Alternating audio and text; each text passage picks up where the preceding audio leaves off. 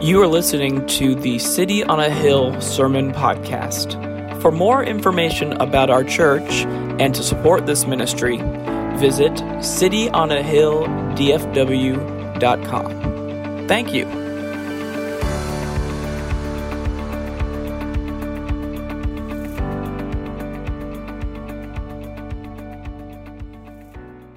All right, church, good morning. How are we doing? If you have your Bibles, open them to 1 John. 1 John, we are picking back up where we left off last week, continuing in our series that we've titled Under Construction. This is a series that's going to force us to really examine the basic building blocks of the Christian faith.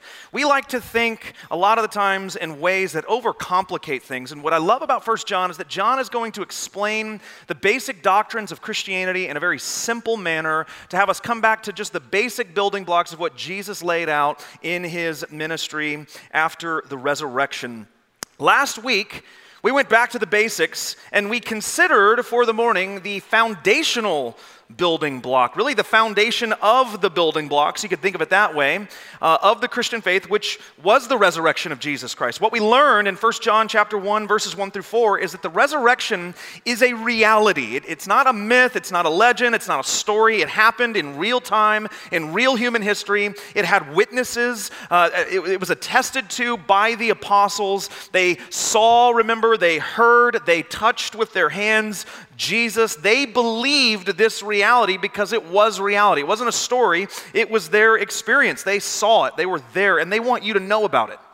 And what John reminded us of is that when we believe this reality, there are results that follow. Namely, that you would have better fellowship with one another within the context of the Christian community, that you would have fellowship with God through the ministry of the Holy Spirit, and that you would have a deep sense of spirit-wrought fulfillment even in the most difficult circumstances that you face in your life. This morning, we move on to verses 5 through 10. We're going to just, as I said last week, go through this verse by verse. And what we're going to discover in 1 John 1, 5 through 10 is a little bit of a blueprint. You could think of it that way. Now, what is a blueprint?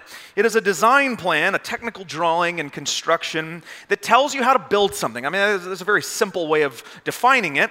But a blueprint will do at least two things for you. Number one, blueprints instruct us. They teach us. They reveal to us things. They tell us where certain things are meant to go. They tell us how long or how tall or how wide or how deep. Not the Father's love, but just, basic walls and columns. The Bible tells us how long, how tall, how deep, how wide the Father's love is. They reveal to us necessary things that we need to know when we are building something. You'll notice that the stage continues to go under construction this morning. That will continue as we move through this series. But so understand that a blueprint will instruct you. It also corrects you. Sometimes you make mistakes when you're building. Sometimes you put things in the wrong place and you come back to the blueprint and you realize, wait a minute, that wasn't supposed to go there. That was supposed to be moved over this amount of space. If you go into the foyer right now, don't go right now, that'd be awkward, but after service would be fine. You'll notice in the center of the foyer, if you look directly up, there's a giant hole, right, that goes up to the second floor. If you were to stand there, and I'm going to just drive some of you so crazy in a moment. This is going to be so much fun. If you were to stand there and just look at it and maybe measure, if you are someone who carries around a tape measure, you would notice that center is 2 inches off center. Yeah. It's 2 inches off center. So John is building that up. We've got some things going on upstairs as well, and he discovered that. He was moving those walls to match the runners up top, and they're 2 inches off center. Someone didn't look at the blueprint correctly when they were building this building, and I suppose by the time they got to that point, they just thought, you know what, 2 inches is going to have to do. It's fine. Incidentally, a little history about this building, history about this church. I didn't know this until a couple weeks ago. That opening in the foyer, there was purpose for that. When they constructed this building, the purpose for that was that in the center of the foyer was intended to be a very large water fountain, water fixture that was supposed to shoot up all the way up to the second floor in true early mid to 1990s fashion. What was that church in Chicago? Why am I slipping my mind? Oh gosh, what is it? What is it? Willow Creek, very Willow Creek feel. They realized after they built the building, if we put a fountain here, there will be no foyer space. And so luckily they didn't do that. But there is plumbing and everything in the center of that room for that exact thing. Blueprint's correct. That's the point. They instruct and they correct. This morning, as we consider 1 John 1, 5 through 10, we find a blueprint for our lives that I think is both instructive and corrective. It gives us a way of living, and it tells us what to do when we don't live that way. I have 2 points that we're going to cover this morning in this text. What to do is the first point. What does the Bible tell us to do? How to live? How does it instruct us to live? And the second point is what to do when you don't do what you're supposed to do. In other words, how do you correct yourself when you move off center from God's word? Let's jump in. We're going to read the text together. We're going to start in verse 5 if you have your Bibles open. It says this: "This is the message we have heard from him and proclaim to you, that God is light, and in him is no darkness at all. If we say we have fellowship with him while we walk in darkness, we lie, and we do not practice the truth." Verse 7, "But if we walk in the light, as he is in the light, we have fellowship with one another, and the blood of Jesus, his son, cleanses us from all sin. If we say we have no sin, we deceive ourselves, and the truth is not in us. If we confess our sins," I love this is the gospel, "he is faithful and just to forgive us our sins and to cleanse us from all unrighteousness. If we say we have not sinned, we make him a liar, and his word is not in us." There's a lot here, so let's jump in and talk about it. We're going to begin, as I said, with what to do. What does the Bible instruct us to do as Christians? The key commandment in this whole little section of Scripture is found in verse 7. It's in the subjunctive mood, so it doesn't feel like a command, but trust me, it is a command. If we walk in the light, that is the commandment here in this passage. This is what we're supposed to do. Walk in the light. Now, before we unpack that, what that looks like, we need to understand the significance of this light theme, because it's going to come up again over and over again. And so I want to break down 1 John as a whole for you so you understand the structure, because the structure is going to dictate in a lot of ways how we understand what John is writing. John divides this letter into 2 themes. God is light, and alternatively, God is love. And they are both true. He's going to prove this out throughout this letter, but the light theme really begins in verse 5. "This is the message that we have heard from him and proclaim to you, that God is light, and in him there is no darkness at all." That theme is worked out beginning in 1 John 1:1 all the way to chapter 3, verse 10, which we'll get to in about 2025. It's going to be really a lengthy study. I'm just kidding. It won't take that long. God is light. And John says we should walk in it. And then we get to 1 John 3:11, and we get a second theme. Notice that he says almost the exact same thing that he says in verse 5, but he changes it a little bit. He says, "For this is the message that you have heard from the beginning, that we should love one another." Exact same language as 1:5. This is the message that we have heard from the beginning and that you have heard from the beginning. But instead that God is light and we should walk in that light, what John says is we ought to love one another, and that is grounded in, if you go to chapter 4, verse 16, the reality that God is love. So God is light and God is love. We walk in the light because God is light, and we love one another because God is love. Are you following me? Okay, so we're working with the light theme for the next several weeks. And the question on the table, I think, for us is, what does the light of God mean? When John says God is light and we should walk in that light, what does that actually mean in real life? That sounds great, sounds very spiritual, but what does it mean to walk in the light of God? There's a lot of ways that we can understand this, several things that have been put out through the years by various different theologians. I want to give you 3 possibilities, one that I think probably encapsulates the whole of it. One way we could understand it is that it means to walk in the light of truth. To walk in the light of truth. So for example, Psalm 43 verse 3, the psalmist says, "Send out your light and your truth and let them lead me." Light in the Bible is often connected to the concept of revelation, the revelation of God that leads to life. And I don't mean the book of Revelation, right? Which is, by the way, one singular revelation, not revelations. I'm talking about all revelation, all of God's revealing, and that's really what the word means, a revealing. It's in Greek the word apokalypsis, the word from which we get our English word apocalypse, and it means simply a disclosure or to reveal something to someone. So anytime God reveals something, that truth that he is revealing becomes a binding reality on the earth. God's revelation about himself, his revelation about us, when we better understand ourselves, his revelation about creation, how he creates the world, Genesis 1 and 2, all of these things become a binding standard on creation. They are true regardless of how it is received. So for example, we have the 10 Commandments in Exodus chapter 20. And God reveals things to us like, you shall not commit murder. You shall not commit adultery. You shall not bear false witness, 3 of the 10. Regardless of what you think about the morality of these laws, they are true. They inform us how we are intended to live, how you were designed to live. That in other words, God created you with a purpose. He intended you to live a specific way, and God's law in various ways details to us how that purpose is to be played out. So when you break God's law, what you're doing is you're actually walking against the purpose God made you for. But these things are binding regardless of what you think. So for example, if we were to, as a society, legalize murder, which we've done for a while now through abortion, but that was 2 weeks ago, consider now for a moment that murder is on the table. In any form, it's totally legal, it's no longer a crime to kill. It would still be wrong regardless of whether or not it is legal in this country because it violates God's truth. Do you get that? It doesn't matter if the law says you can do it on earth. God's law is the higher law. It gives us the final word on how God desires us to live. We don't get to decide what is and what is not moral. God has already decided this. So to walk in his light, it means in part at least to walk in the truth that he has revealed to us. Okay? It could also mean to walk in the light of what we'll call illumination.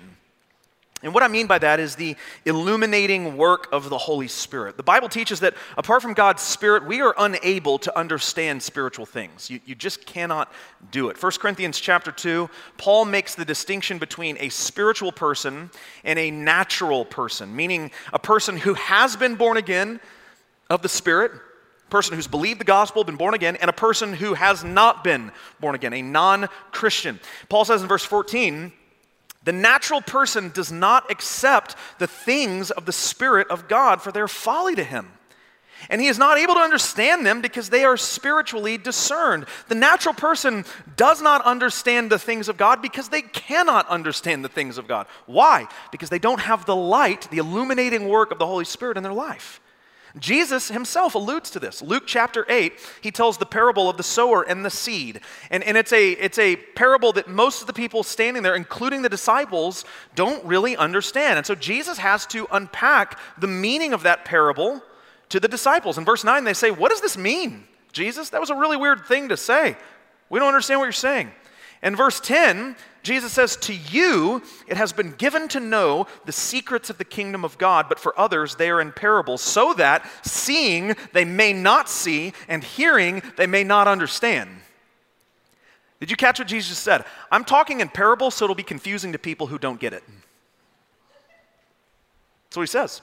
Isaiah chapter 6 verse 9 is actually the passage he's quoting here. He's quoting a passage from Isaiah, but the point is very clear. They don't understand these parables because they are not able to understand these parables, but we, the disciples of Jesus, do understand them because the secrets of the kingdom have been given to us through the illumination of the Spirit. So to walk in the light of God means in part to walk in the light of the illumination of God's Holy Spirit. More generally, I think that what John is intending to communicate here is the light of moral uprightness.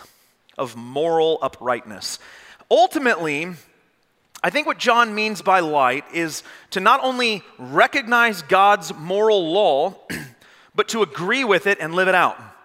You're not going to get it perfect. You're fallen, you need grace, you need a Savior. But loving Jesus means in part wanting to please Him, wanting to obey Him. That's what Jesus says. If you love me, you will keep my commandments. And the reason I think that this is true is because in verse 5, John says, God is light, and in Him there is no darkness at all. There's nothing bad. There's nothing dark. There's nothing evil. There's nothing immoral. There's nothing wrong. There's nothing sinful. God will suffer no imperfection in His presence. There's no darkness within Him. What that means then is that when we sin, when we fall short of God's standards, God's not going to bargain with you. You don't get to barter with Him. You don't get to say, yeah, I'm a Christian, but porn isn't that bad.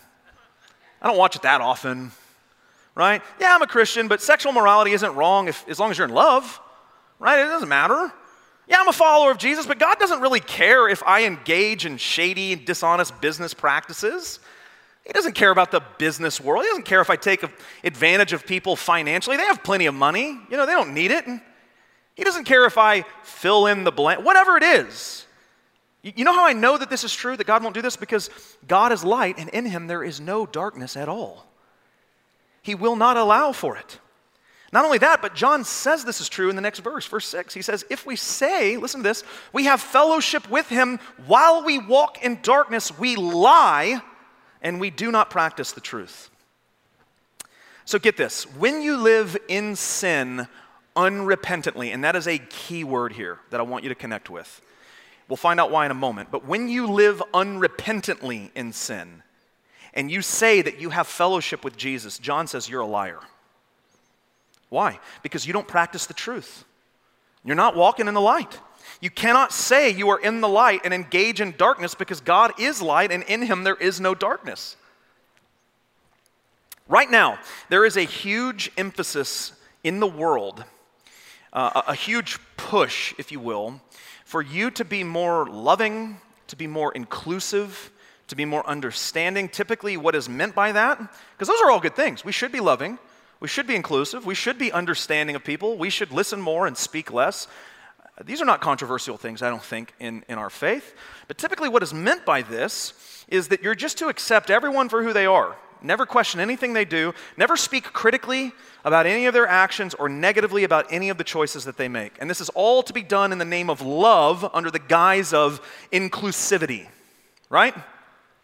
And this kind of reasoning has begun to work itself even into the church. There are people in the church who think that Christians ought to be more loving and more like Jesus in their love for one another's. And that means that they are to accept other people no matter what, regardless of what they do, how they live, what they believe. You just need to be like Jesus and love them. Because that's loving. God is love. That's what the Bible says, right? And so what John is saying here in these verses is very important for us to hear. Because it attacks this line of reasoning a little bit. John is saying, yeah, you should be loving. God is love. That is true. But God is also light. And in Him, there is no darkness at all. So you should love people, yes. But never at the expense of walking in darkness. Because then you're no longer walking in the light. And that you're therefore no longer walking in God. In fact, if we continue to walk in the dark, or we continue to allow other people in our lives to knowingly walk in the dark, that's actually the opposite of loving. Because we are allowing them to continue to engage in something that we believe, because God has revealed it to be so, is wrong or destructive. It's going to bring chaos and hurt into their lives. There was recently on social media this past week, it really blew up. I guess it was 2 weeks ago. I forget that this last week didn't happen because of the ice, right? So 2 weeks ago, there was a very highly circulated video on various social media platforms about Andy Stanley. How many of you know Andy Stanley? Charles Stanley's son.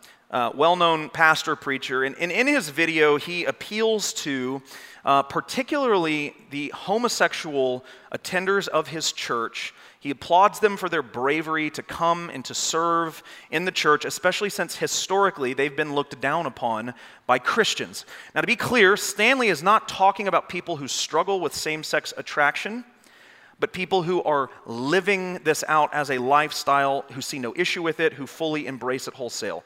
The idea that Bible speaks to with regard to sexuality has to do with action, not with attraction. Okay, I want you to be very clear about that. The term sexual immorality is actionable. It's not a desire. So there are people in the church who have same-sex desires. They want to honor Christ in obedience to the Word, and so they don't act on those desires. I believe that God sees that as tremendous obedience, a kind of obedience, honestly, that heterosexual people probably don't really connect to in many ways. But that is another talk. Stanley's not really talking about that. He's talking about people who are just living this lifestyle, embracing who they are, and moving through life as such. And he is using this kind of underlying reasoning in this video. The idea that you just need to love people and be inclusive because God is love, right? And this is exactly the kind of reasoning that John is attacking, that you can be loving apart from God's revealed truth is a lie. The truth is that God calls any kind of sexual activity, not desire, but activity outside of the context of covenant marriage, sinful. The question becomes why? Why does he do that? Why is it a sin? Because it's God's revelation to humanity. It's the light of his truth. It dictates the purpose, the end goal of humanity. In Genesis chapter 1, we're told to be fruitful, multiply, fill the earth, subdue it. We are given the covenant of marriage to enjoy and express the deepest forms of human intimacy in this life. And so anything that violates that purpose is in and of itself sinful. That's the issue at hand. So understand this. If a Christian does what Andy Stanley does and embraces this sort of inclusivity wholesale, what ends up happening is we are actually choosing to define and give meaning to our sexuality over and above God's revealed purpose for it. Now, has the church grossly mistreated homosexuals through the years? Absolutely. I think in many ways there is no doubt about it. You can, just as a reminder to you, stand on truth and not be a butt about it. In fact, the Bible doesn't just suggest this, it's a commandment that you are to speak the truth in love. God is light, but God is also love. Churches have historically either stood with truth, the truth of God's word, with absolutely zero compassion and love for other people, just hammered them with the hammer of truth, or they've majored on love with absolutely no truth at all. Both of these approaches are wrong and unbiblical. Sometimes Christians are hateful, there's no doubt about it, and they should repent of that. But sometimes Christians have been accused of being hateful when all they did was reiterate what the Bible says. We need to understand the difference. That's not hateful, that's loving. Because God is love, yes. But he's also light. And in him there is no darkness. Are you following? The New Testament in many ways is a blueprint for what we are to do. I want to be very clear about this. We don't do the commandments of God to be saved. Okay? Don't walk away from here and think, maybe I ought to do more of this so God loves me more. No, that's not what I'm saying at all. You don't go to heaven for following the commandments. You don't earn God's love and favor for following the commandments, because here's why. You can't follow the commandments, not perfectly. But on the contrary, we do these things because we love Jesus. You got to get that correct. You got to get the order of that correct. I, as a husband, don't take my wife on dates in order that she'll love me more. I take her on dates because I love her. I want to spend time with her. I don't take my kids to Six Flags so that they'll think I'm a better dad. I do it because I love my kids, and I want to spend time with them. I want to see them have fun.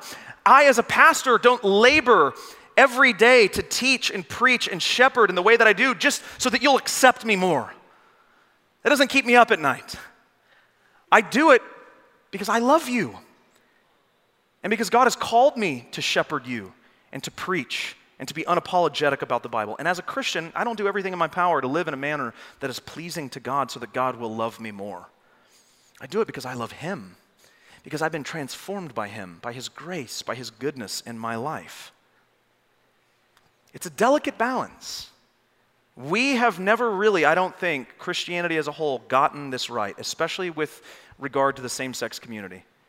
There's a lot of work, I think, to be done there.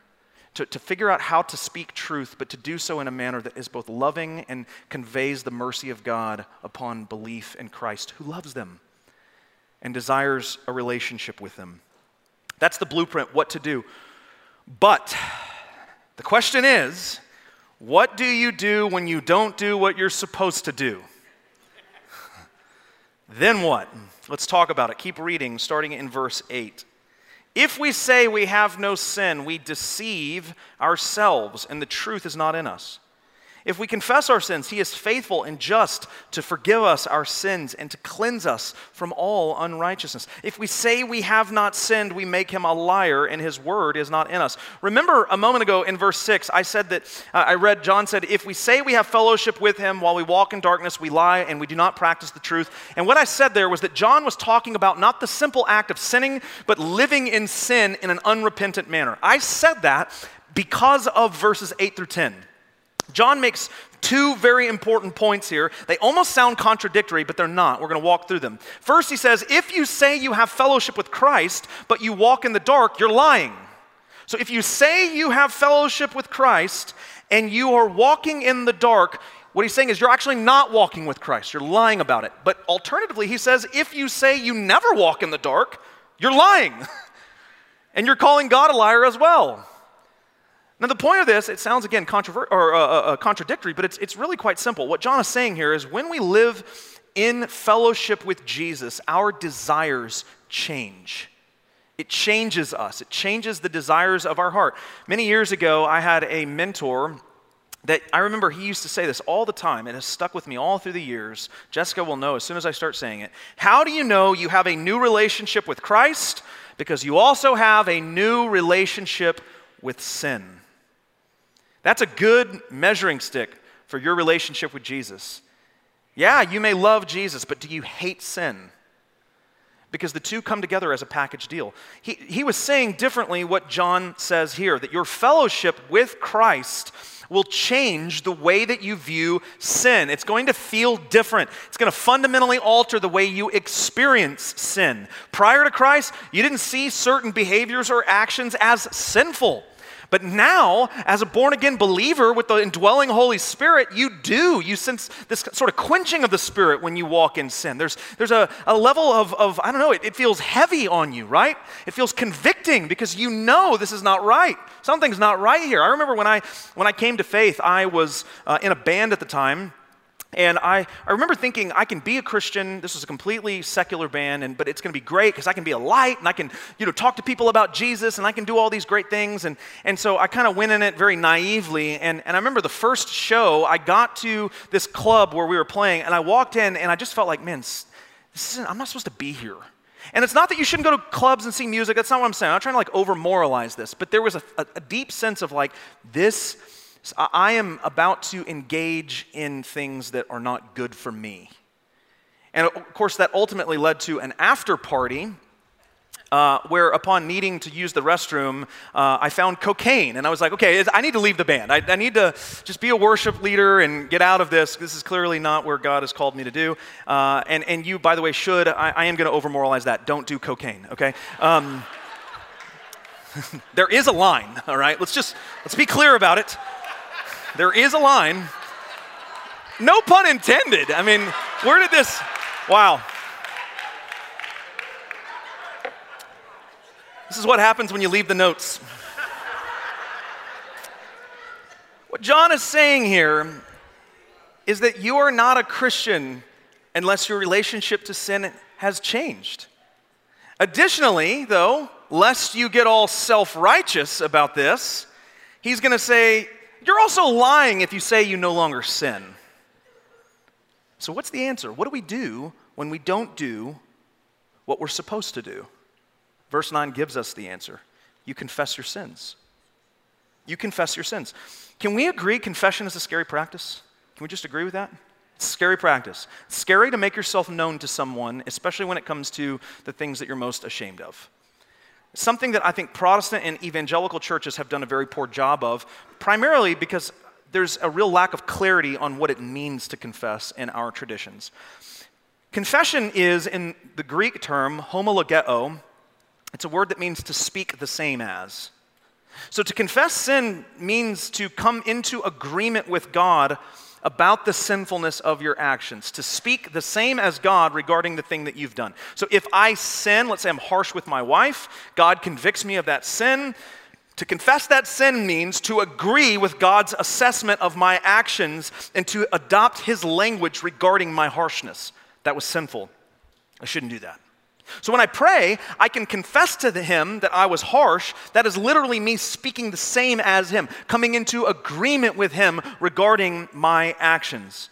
When I think of confession scripturally, there are usually two directions that this confession practice moves in. The first one is a vertical direction, upwards to God.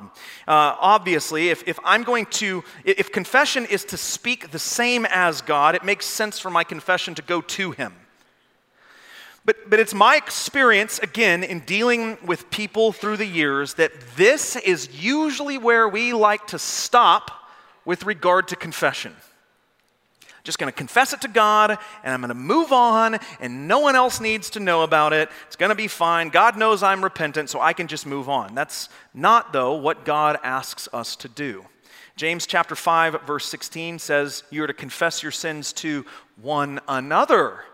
And so there is a horizontal one another direction for confession as well. Now, how does this play out? Again, it's not rocket science. You go to someone that you know, that you trust, that loves Jesus, that is safe, and you tell them, I need to confess my sin to you. Can I do that?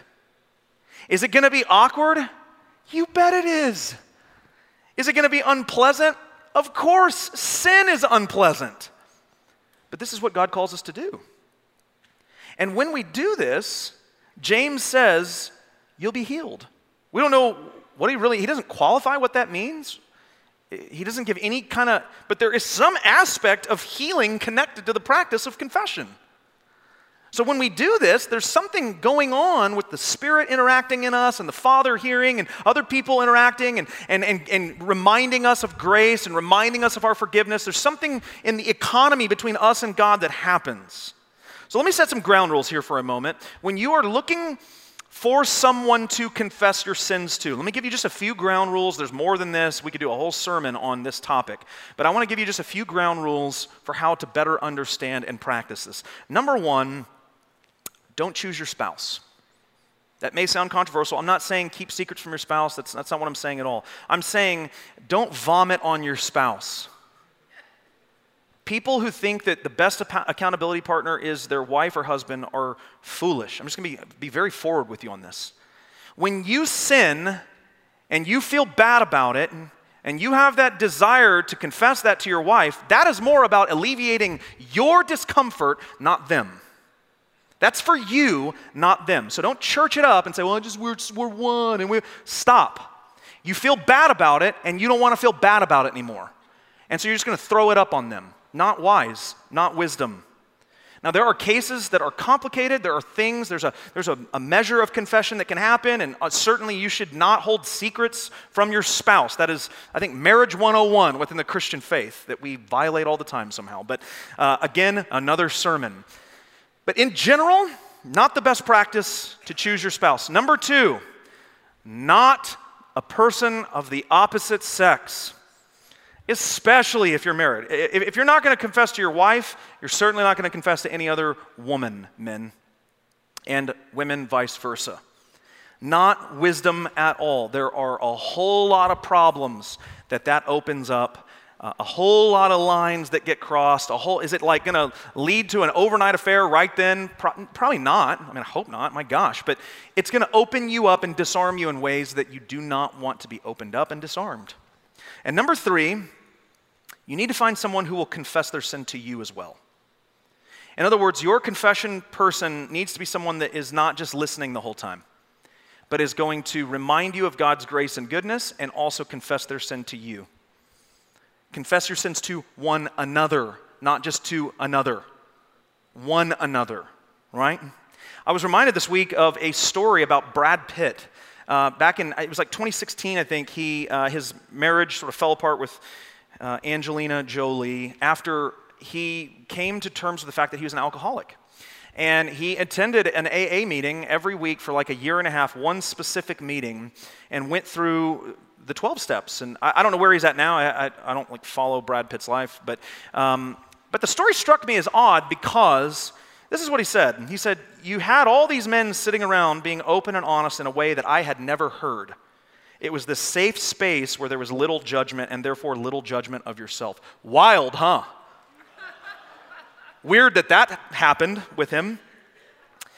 But what was more wild about it, I think, is that you had a person of Brad Pitt's caliber, superstar, bearing his soul to these men that he didn't know about all the worst things that he had done, and yet, how many of those stories ended up in the tabloid or the news? Yeah, none of them did. Why? Because those men understood in that group what it means to suffer with the same ailment. They understood the risk that it takes to share something like that. They were safe people. They had ammunition that they could have sold off in a heartbeat. Hey, you'll never believe what Brad Pitt confessed today in AA, right?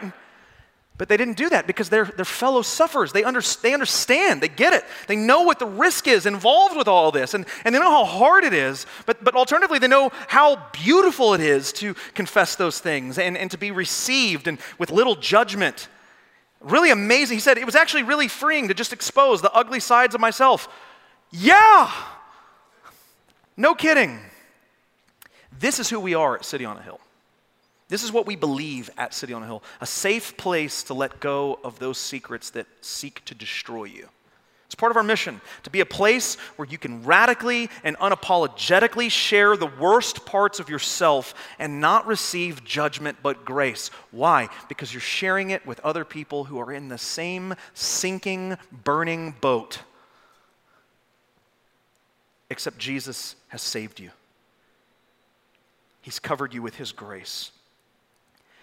We all need this. This isn't for addicts. This isn't for alcoholics. This is for Christians. We all need this. If you are a Christian, John says, and you say you have no sin, you have been deceived. You've been deceived. You're lying to yourself, and you're making God a liar as well. The blueprint of Scripture is that we take a straightforward look at what we're to do. Commandments of God. We're to walk in the light. We're to live in the moral uprightness of Christ. But what happens when we don't do that? God doesn't reject us. He doesn't turn His back on us. There's no takebacks in the kingdom of God. So instead of hiding and burying ourselves in shame, John says, confess it. Find someone and confess your sin to God and to that other person. Because when you do that, what does John say? He is faithful and He is just to forgive us of our sins and to cleanse us from all unrighteousness. I want to close this morning. I'm going to give you a few minutes. Kelsey's going to come up here. I want to give us a time to pray. And what I want you to do, as we've been working through this text, my intuition is that the Holy Spirit has laid on each of you something that you need to confess, something that is going on in your life that you've not been willing to let go of. And I want to give you just a moment alone to pray, to go before the Father, with Christ as your advocate through the power of the Spirit. And I want you to come into agreement with God about that sin, to confess that to Him. And I want you to deeply consider a person that you can go to immediately and confess that to, and establish that relationship. Tonight, we're going to be meeting back here at 6 p.m. for Night of Worship. We're going to be taking communion. Paul has a lot to say about the condition of your heart when you come to the Lord's table. How beautiful would it be for you to spend this morning confessing to God that which you've maybe been holding on to find someone that you can let go of that secret and that shame, and come here tonight at 6 p.m. free and ready to observe the broken body and the shed blood of Jesus. What an incredible opportunity that God gives us when we come to His table. And so I'm going to just give you a few moments, and then I will pray to wrap us up, and Kelsey is going to lead us to close out.